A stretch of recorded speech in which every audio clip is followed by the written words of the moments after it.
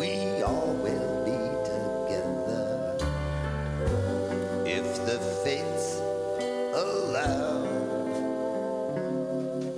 So hang a shining star upon the highest bough,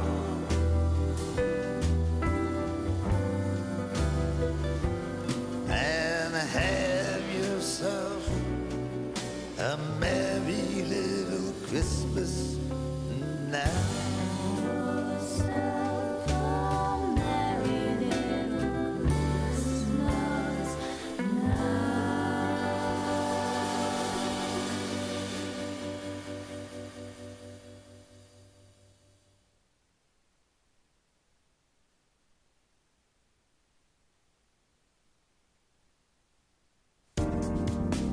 Welcome to Talk on CFRC 101.9 FM and CFRC.ca.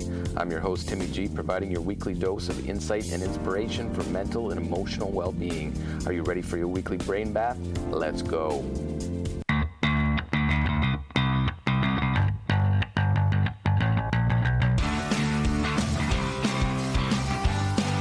Mental health news from around the globe.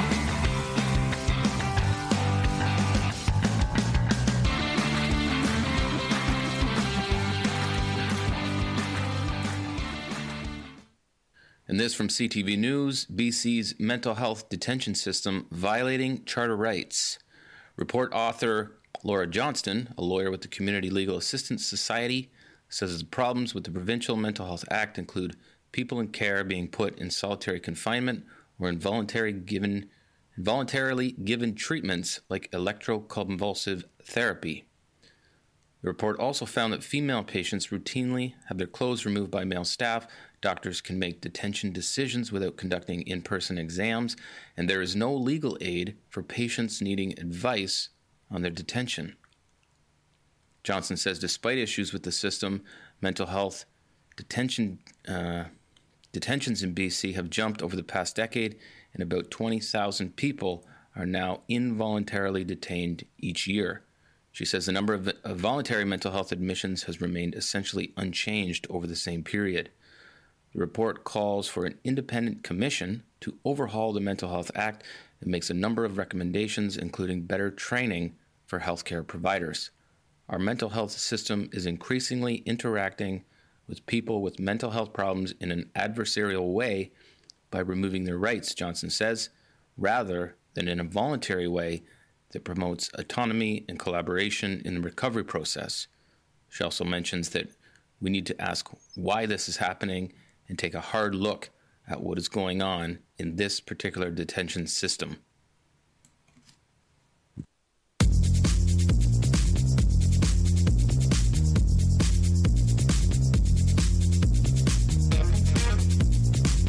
Let's get personal, our Talk feature interview.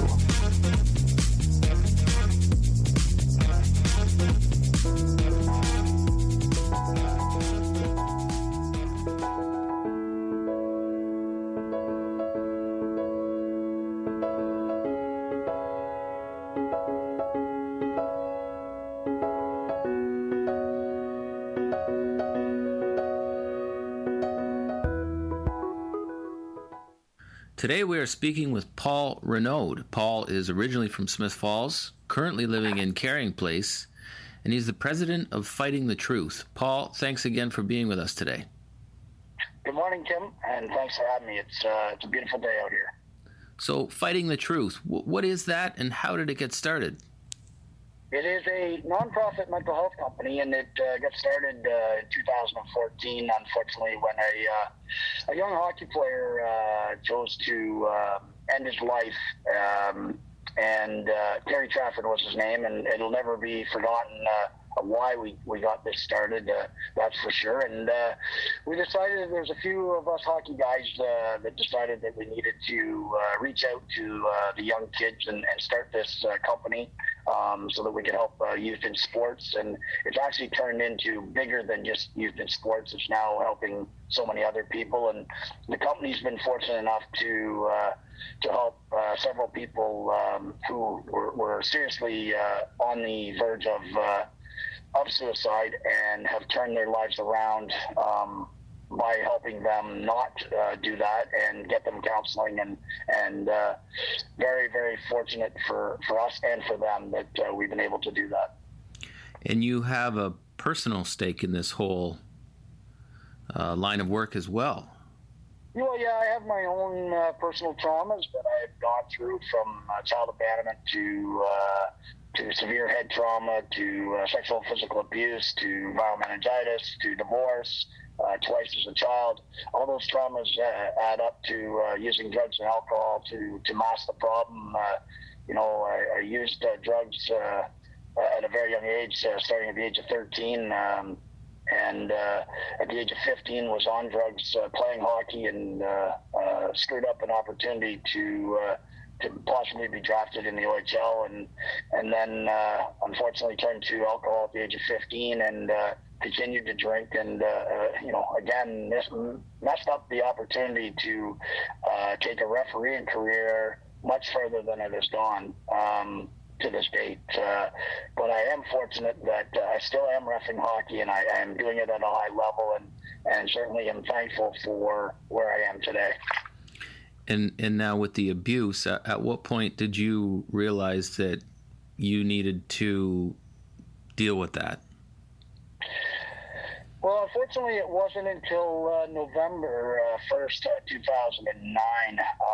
I got a book, which was Feel Furry, Playing with Fire. I was actually supposed to get the book for Christmas, and I actually got it for my birthday instead. And it was November 3rd that I broke down and finally decided it was time to share my story and tell my story.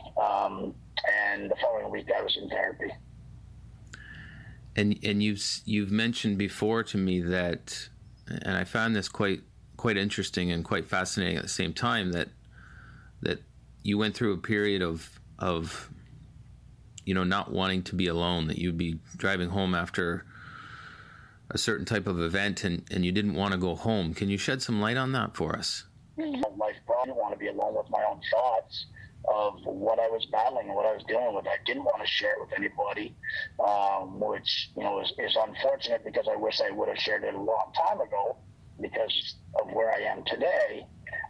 It certainly allows you to become a better person once you share your story and get it off your chest. And as much as we're on an island, or we feel like we're on an island and we think nobody will understand or nobody will care, it's so far from the truth, because all my friends who didn't know, and my family that didn't know, certainly have rallied around what I'm doing and are very supportive.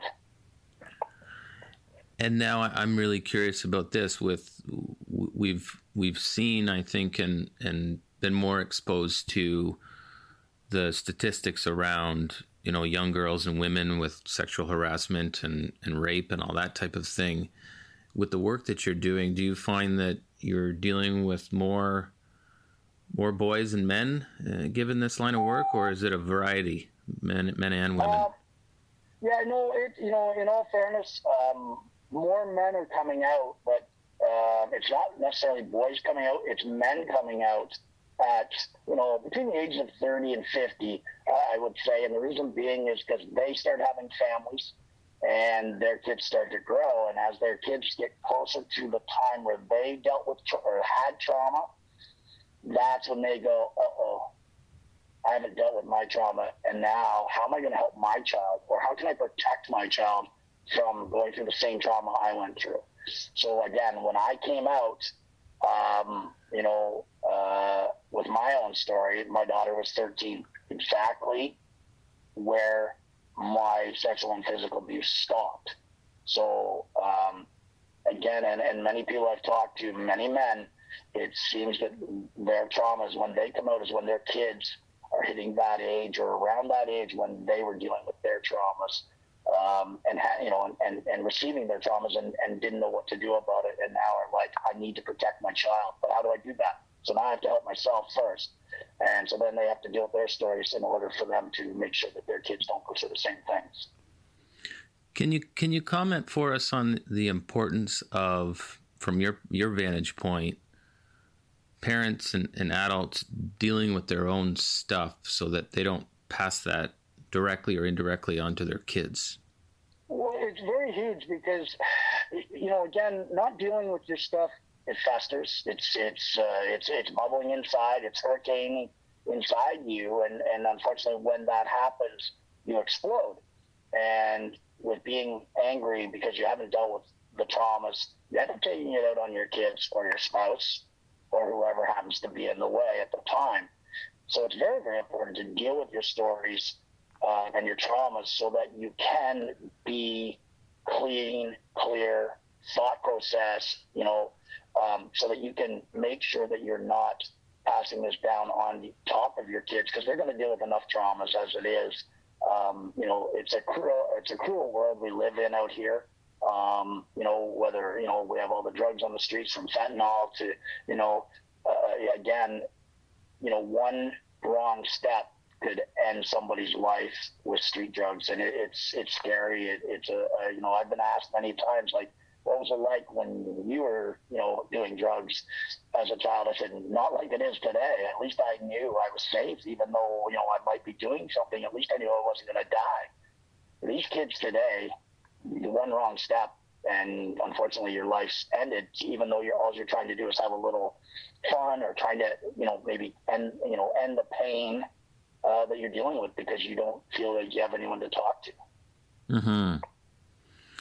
And how, as you went through counseling and your own healing process, how important was forgiveness along that journey? Forgiveness is absolutely number one, because if you cannot forgive the individuals or whatever is caused by your trauma, your life will never be as good as it should be, because you'll always carry that anger and that harbor that towards your perpetrators or the people that have caused this hurt in your life. You have to forgive. For me, like, I forgave my perpetrator. I sat down and had a conversation with him. And fortunately, he took it very serious because he cleaned up his own life. He got off of drugs, got off alcohol, and as far as I know, he's been clean for over 6 years now, which is, again, awesome to him. Good for him. He needs to, move on in his own life, understanding that in order for him to do what he did to me, he probably had it done to him. And this is the process we all have to understand, because it takes 7 generations to break the abuse cycle. That's over 1,000 people affected by this. Wow. So yeah, it's understanding, and this is why I can forgive, is because I understand the process and the thought process and why this is going on and why it happens.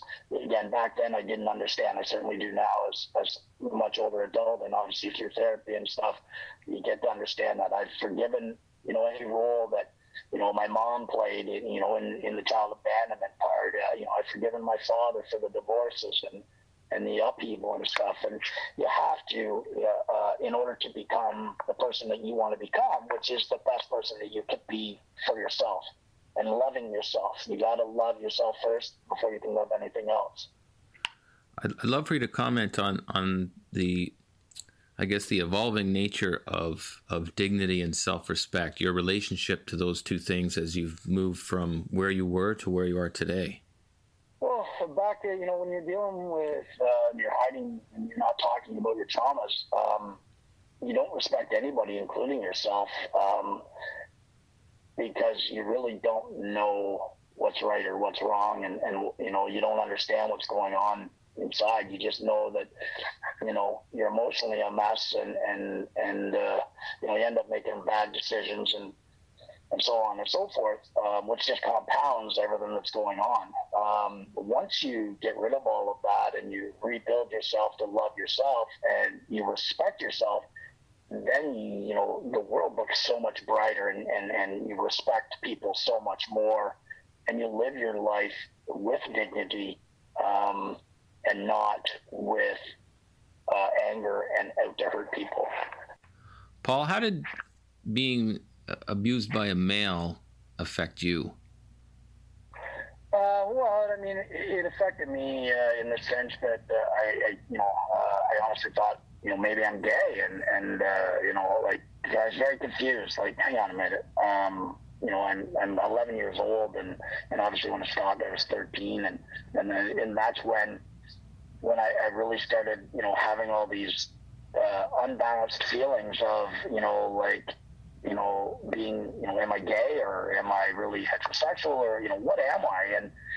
And of course, once I got away from that abuse, it was like, okay, now, I'm not gay, am I? And of course I started pursuing women, and that's when I started having sex at the age of 13, which is very, very young. And it kept going in regards to pursuing women, and I guess if you really want to call it being that dog of a male. But for me, it wasn't about being a dog. It was about survival and making sure that, I could keep in my own head that I really wasn't gay, and what happened to me wasn't supposed to happen. And unfortunately, when you don't have anyone to talk to, or you feel you have no one to talk to, and trust me, I was threatened not to talk about it. And so you have that all hanging over your head, as the years go on and on, you end up living that pattern until you break the silence. And once you break that silence, then you realize, okay, I need to become better, and I need to live what I guess we all would probably perceive as a normal life, in the sense of, having one partner and settling down. But yeah, so it was a big turmoil for me. It's a natural thing to go through this as a male when you're abused by a male. I've talked to many different men. They're absolutely no different. That's very, very interesting. And I mean, I really want to commend you and your courage for sharing your story and for the work that you do. It's critical work. It's so important, so timely today for people, young people that are dealing with mental health issues and all the different things that come today with growing up. So I really just want to thank you for being here. And if people want to connect with you, what's the best way to do that? Well, it's kind of funny. I just got a message last night that so Fighting the Truth's webpage is now down. So you can't get a hold of me there until we are going to launch something new, and we're going to revamp it all, and that's in the works. So you can get a hold of me by phone at 289-688-0490. Fighting the Truth has a Facebook page, which again, you can certainly get a hold of me on that. And that's a great avenue which you can contact me, and we can certainly share stories and understand that any story that is shared with me is 100% confidential. I will not, and I'm not allowed to repeat them. So I just want people to understand that and know that it's 100% confidentiality for them, and they need to have that, knowing that they have a safe place to go to. They can, somebody that they can relate with, that they know that their story will not go any further. It's not my story to tell. It's their story to tell. I have my own story to tell, and people need to understand that it is your story. It's up to you when you want to tell it and who you want to tell it to. Thank you so much for this today, Paul. We really appreciate it. Thanks, Tim. I greatly appreciate it. And have a great day. And I know that you and I will be in touch as our journeys go down the golden path. Absolutely. Okay. Catch up soon. All right. We'll talk to you soon. All right. Take care. All right. Thanks, Paul. Bye-bye. Bye.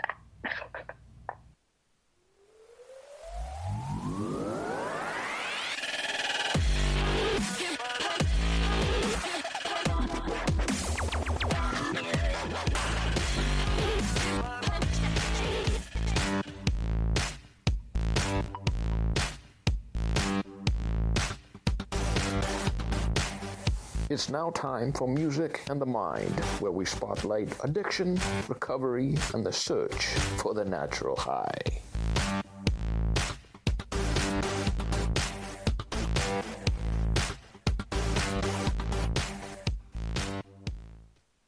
You're listening to Talk on CFRC 101.9 FM and CFRC.ca.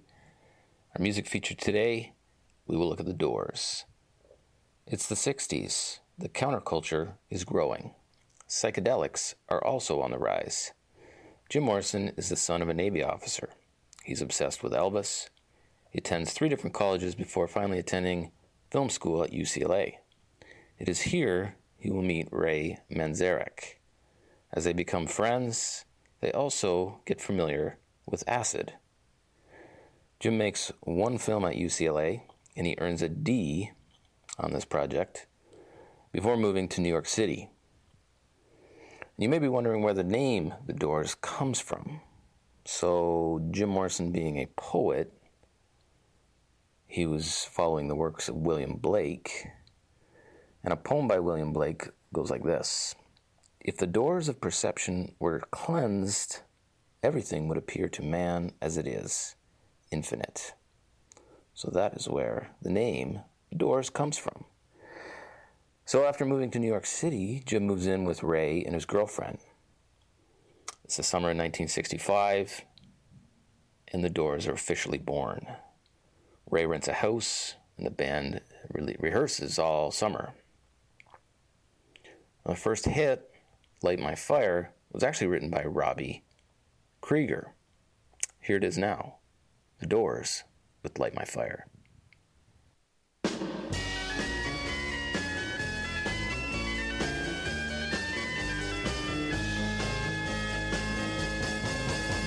You know that it would be untrue.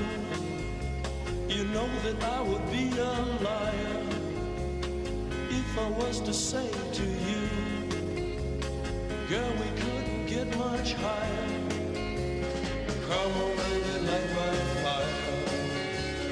Come on, baby, light my fire. Try to set the night on fire. The time to hesitate is through. No time to wallow in the mire. Try now, we can only lose, and our love become a funeral pyre.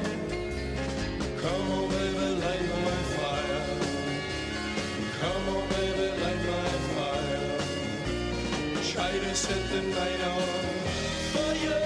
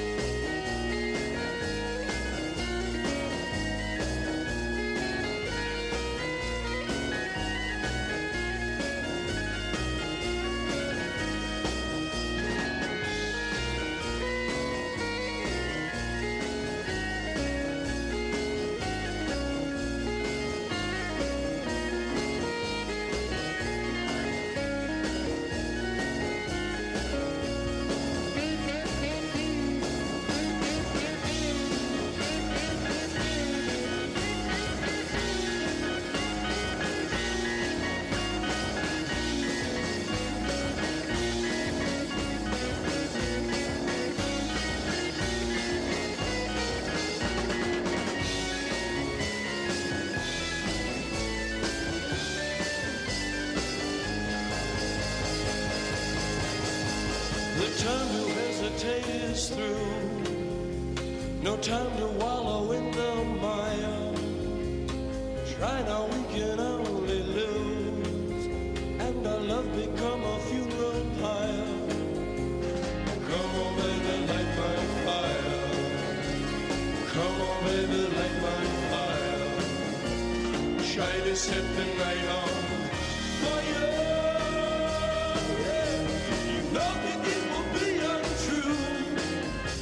You know that I would be a liar if I was to say to you, girl, we couldn't get much higher. Come on, baby, light my fire. Come on, baby, light my fire. Try to set the night on fire. Try to set the night on fire. Try to set the night on fire. Try to set the night on fire.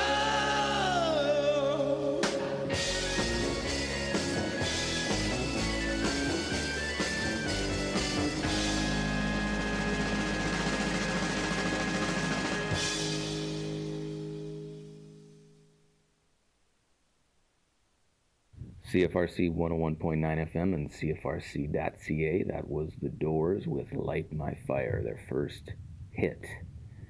First gig they ever played was at a club called the London Fog. They would get noticed and then be hired as the house band at the Whiskey A Go-Go, opening for acts such as the Turtles, Buffalo Springfield, and Van Morrison. It would be here they would also get discovered by Jack Holzman, founder of Elektra Records. He was very pressed by their stage act and their music, and he offered them a 3-album deal. However, the very next night at the Whiskey A Go-Go, Jim Morrison would fail to show up. Where was he? Well, he was shut in at the hotel the band was staying at, completely out of his mind on acid. Band members eventually were able to get him back to the club, where Jim wanted to play a song called The End, which is about breaking up with his high school girlfriend. After they play the song The End, the owner of the Whiskey A Go-Go refers to Jim as a sick bastard and fires the band. Within a few weeks, their first album would be produced by Paul Rothchild in as little as 5 days. To promote the album, Holzman does something that has never been done before. He buys a billboard on the Sunset Strip. Doors released their first single, Break On Through, but it doesn't make it past 106 on the charts. To counter, Holzman quickly releases Light My Fire, not before removing the instrumentals out of the track to make it shorter and so that it would be more palatable for radio waves. And in July of 1967, guitarist Robbie Krieger's first song that he ever wrote hits #1 in the U.S. As a result of this early success, royalty checks are paid to each member of the band, totaling $50,000 apiece. Holzman then sends the Doors to New York City, and things really take hold for the band and their career, leading them to an appearance on The Ed Sullivan Show, where they perform, you guessed it, Light My Fire. Now, before the band goes on stage, Sullivan asked them to please take out the word higher due to its drug implications. The band agrees, but Jim sings the song exactly as it has been written. So, it's been a year or so since Jim could barely face his audience while standing on stage. He would frequently turn his back to the audience, as he did in rehearsal, facing the other band members. But now, a year later, he's morphed into an entirely different being. Their second album, Strange Days, features circus performers on its cover. Described as a rock and roll poet, Jim himself is strange, dangerous, and intelligent. And here from their Strange Days album is People Are Strange. People are strange when you're a stranger. Faces look ugly when you're alone.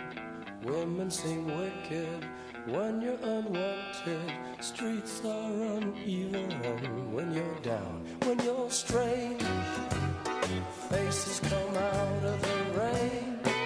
When you're strange, no one remembers your name.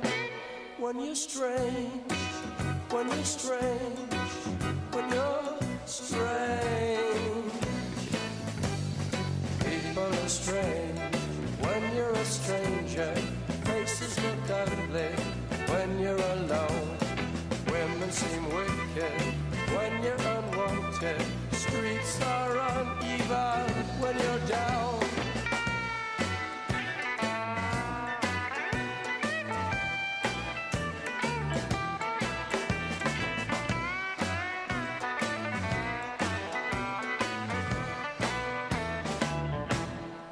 when you're strange, faces come out of the rain. When you're strange, no one remembers your name. When you're strange, when you're strange, when you're strange. Alright, yeah.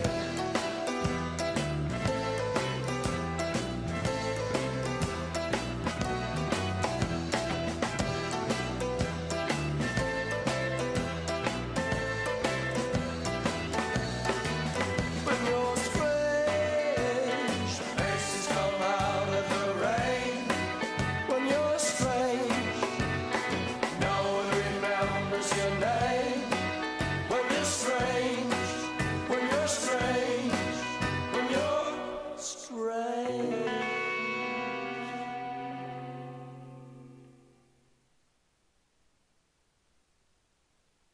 CFRC 101.9 FM and CFRC.ca. That was People Are Strange by The Doors.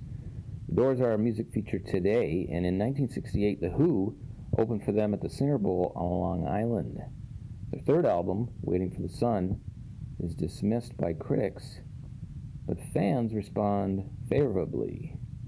It reaches number 1 along with their single, Hello, I Love You.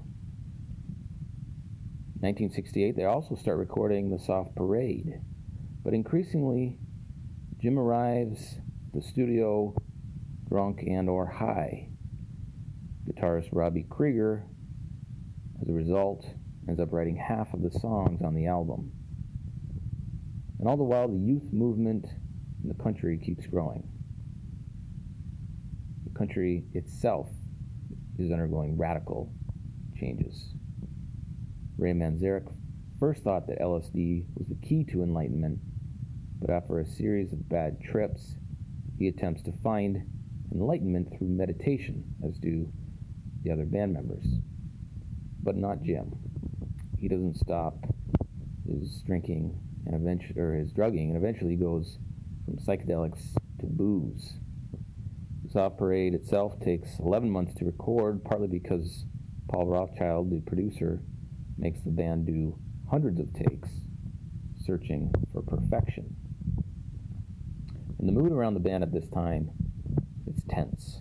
As a result of Jim's behavior and drinking and drugging, Densmore begins to develop headaches and a series of rashes on his skin.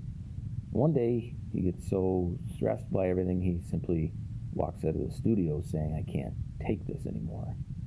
However, he returns the next morning, and they continue recording. Morrison, his behavior on stage becomes increasingly erratic and unpredictable, oftentimes lying drunk on stage while the band does their best with their instruments to keep him aware and alert.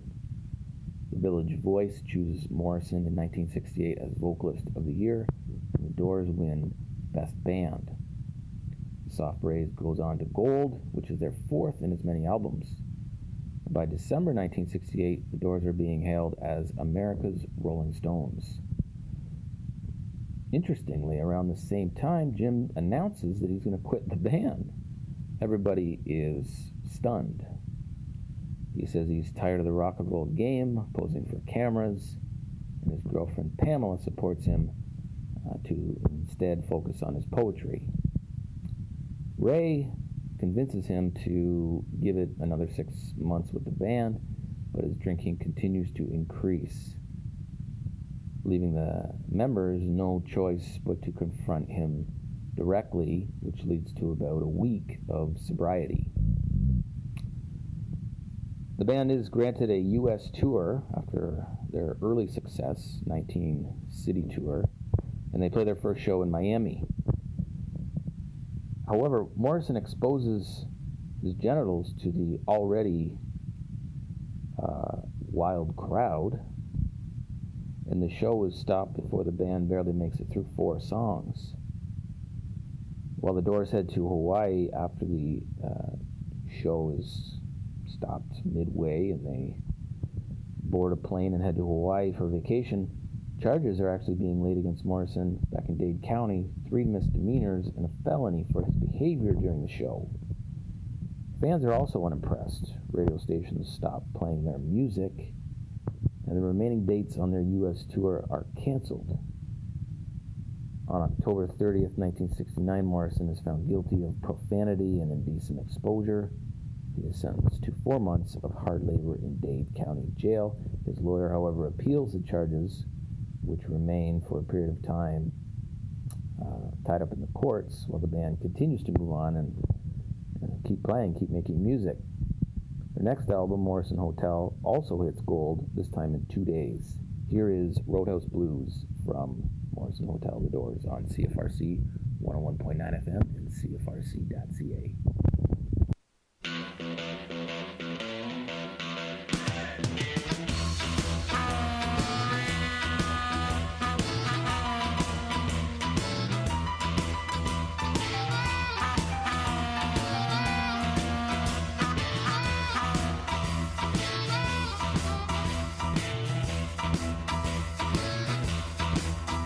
Keep your eyes on the road, you hand upon the wheel. Keep your eyes on the road, you hand upon the wheel. Yeah, we're going to the roadhouse, gonna have a good time.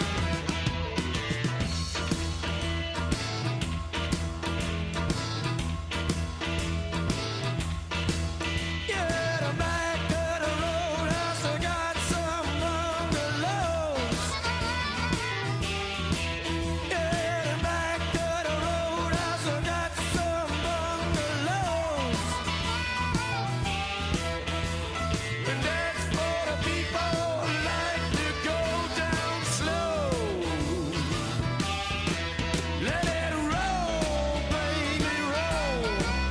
Let it roll, baby, roll. Let it roll, baby, roll. Let it roll all night long. Do it, Robbie, do it.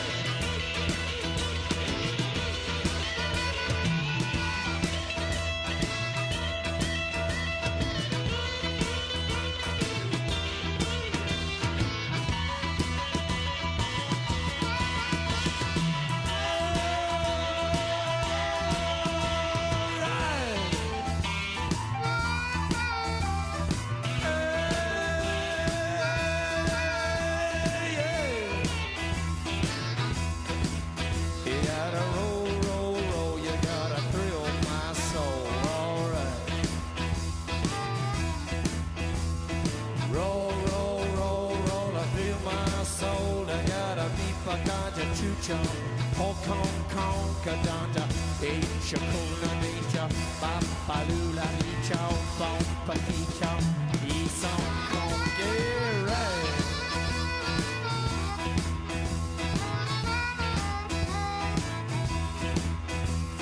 Ashen lady,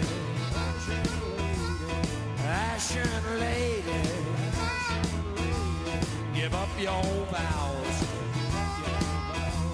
give up your vows. Save our city, save our city, at night.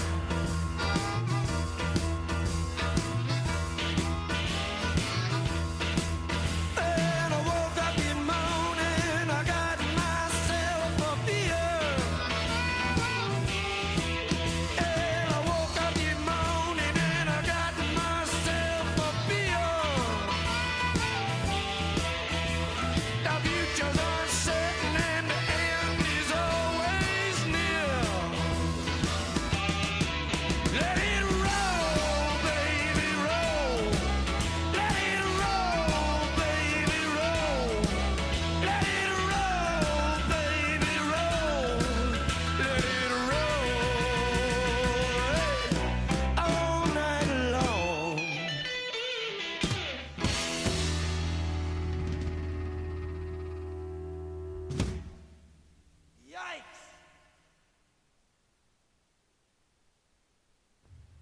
That was The Doors with Roadhouse Blues. You are listening to CFRC 101.9 FM and CFRC.ca. After the band released Morrison Hotel, they followed that up with an album by the name of LA Woman.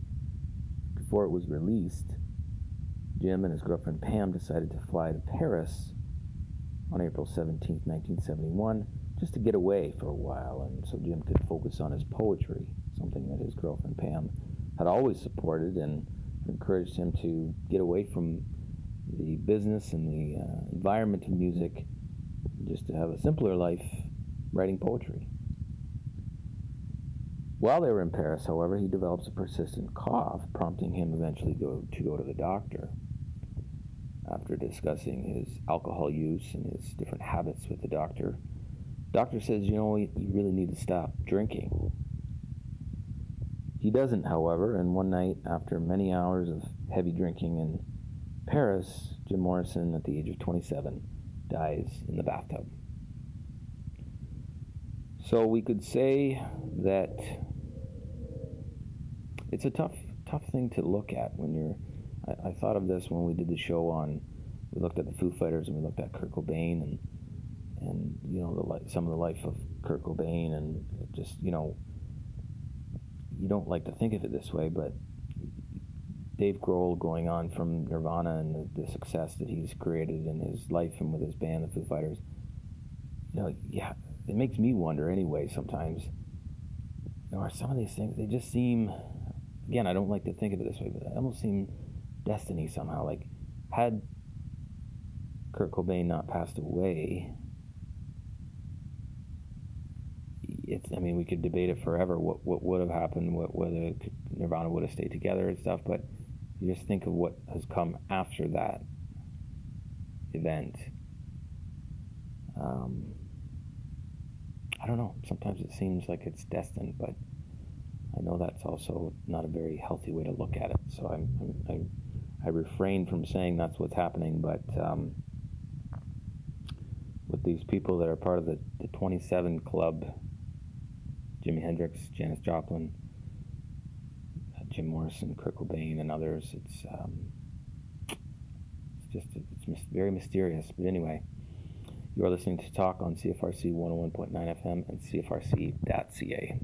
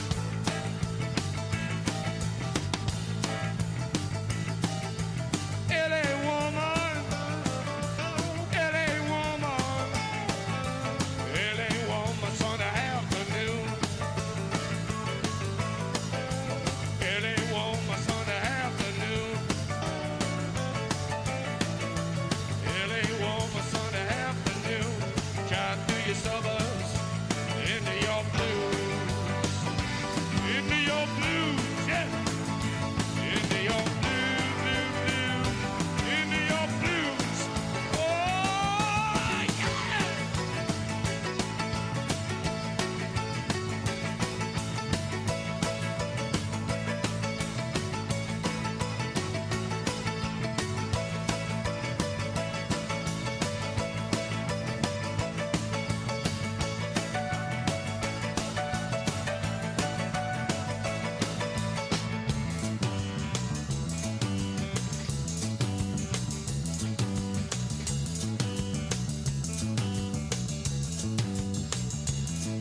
I see your hair is burning.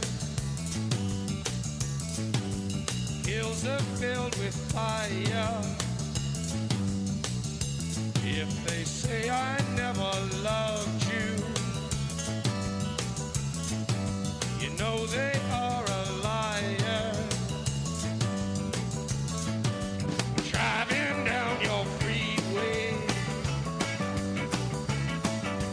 midnight alleys roam. Cops in cars, the topless bars, never saw a woman so alone, so alone, so alone, so alone. Motel money, murder madness. But Jane moved from glad to sadness.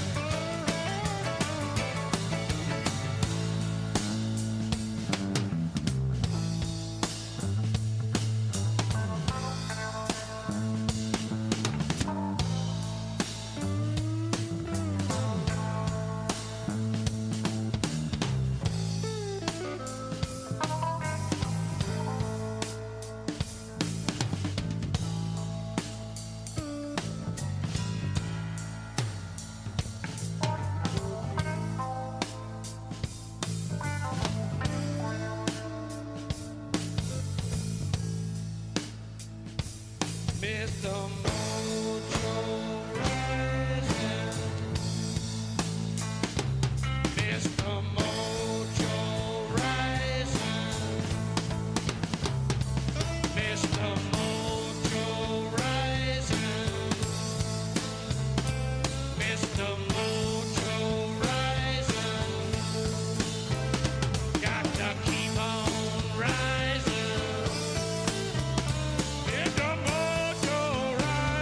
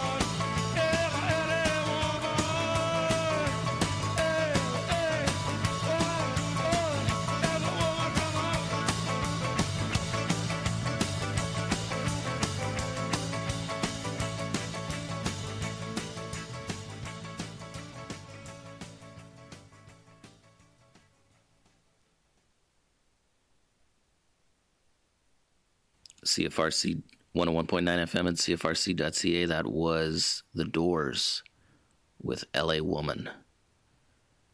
Jim Morrison passed away at age 27. Part of the 27 Club. Others like Kurt Cobain, Jimi Hendrix, Janis Joplin. Musical geniuses, some would say, for sure. And yet this darker undercurrent that they just couldn't peel away from: the drugs, the alcohol, the allure of that lifestyle, the challenges, the stress, maybe the loneliness. I've heard, we've done a lot of music features where musicians, lead singers for sure, report this amazing connection with the audience after a performance, and then after the show is done, just feeling this incredible feeling of just emptiness or loneliness, and not knowing how to manage that or resolve that within themselves. And as their fame grew and their success exploded, being loved by millions and millions of people across the world, and yet having this place within inside themselves that continues to drive them to drugs and alcohol. And it's sad. It seems almost predestined, like I said earlier, but I don't know if that's the case. It is what it is. We all have an expiry date, if you will, or time on earth here, and nobody can predict that per se, but for some, it almost seems destined, and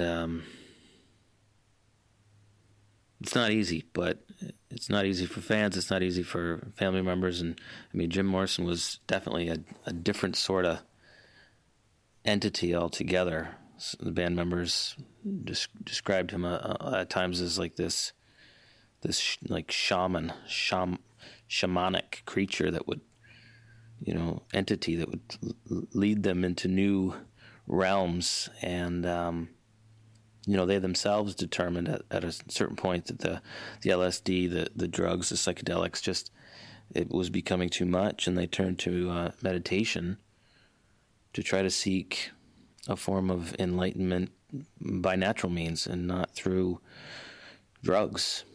And there's a lot of people that are hurting today in these times and seeking relief from their own pain, whether that's emotional pain and trauma or just a search for trying to escape the limitations of their body or their mind. And drugs are often chosen to accomplish those ends, and it never happens. I guess that's the reality, is that pursuing drugs and alcohol for those ends to try to achieve enlightenment is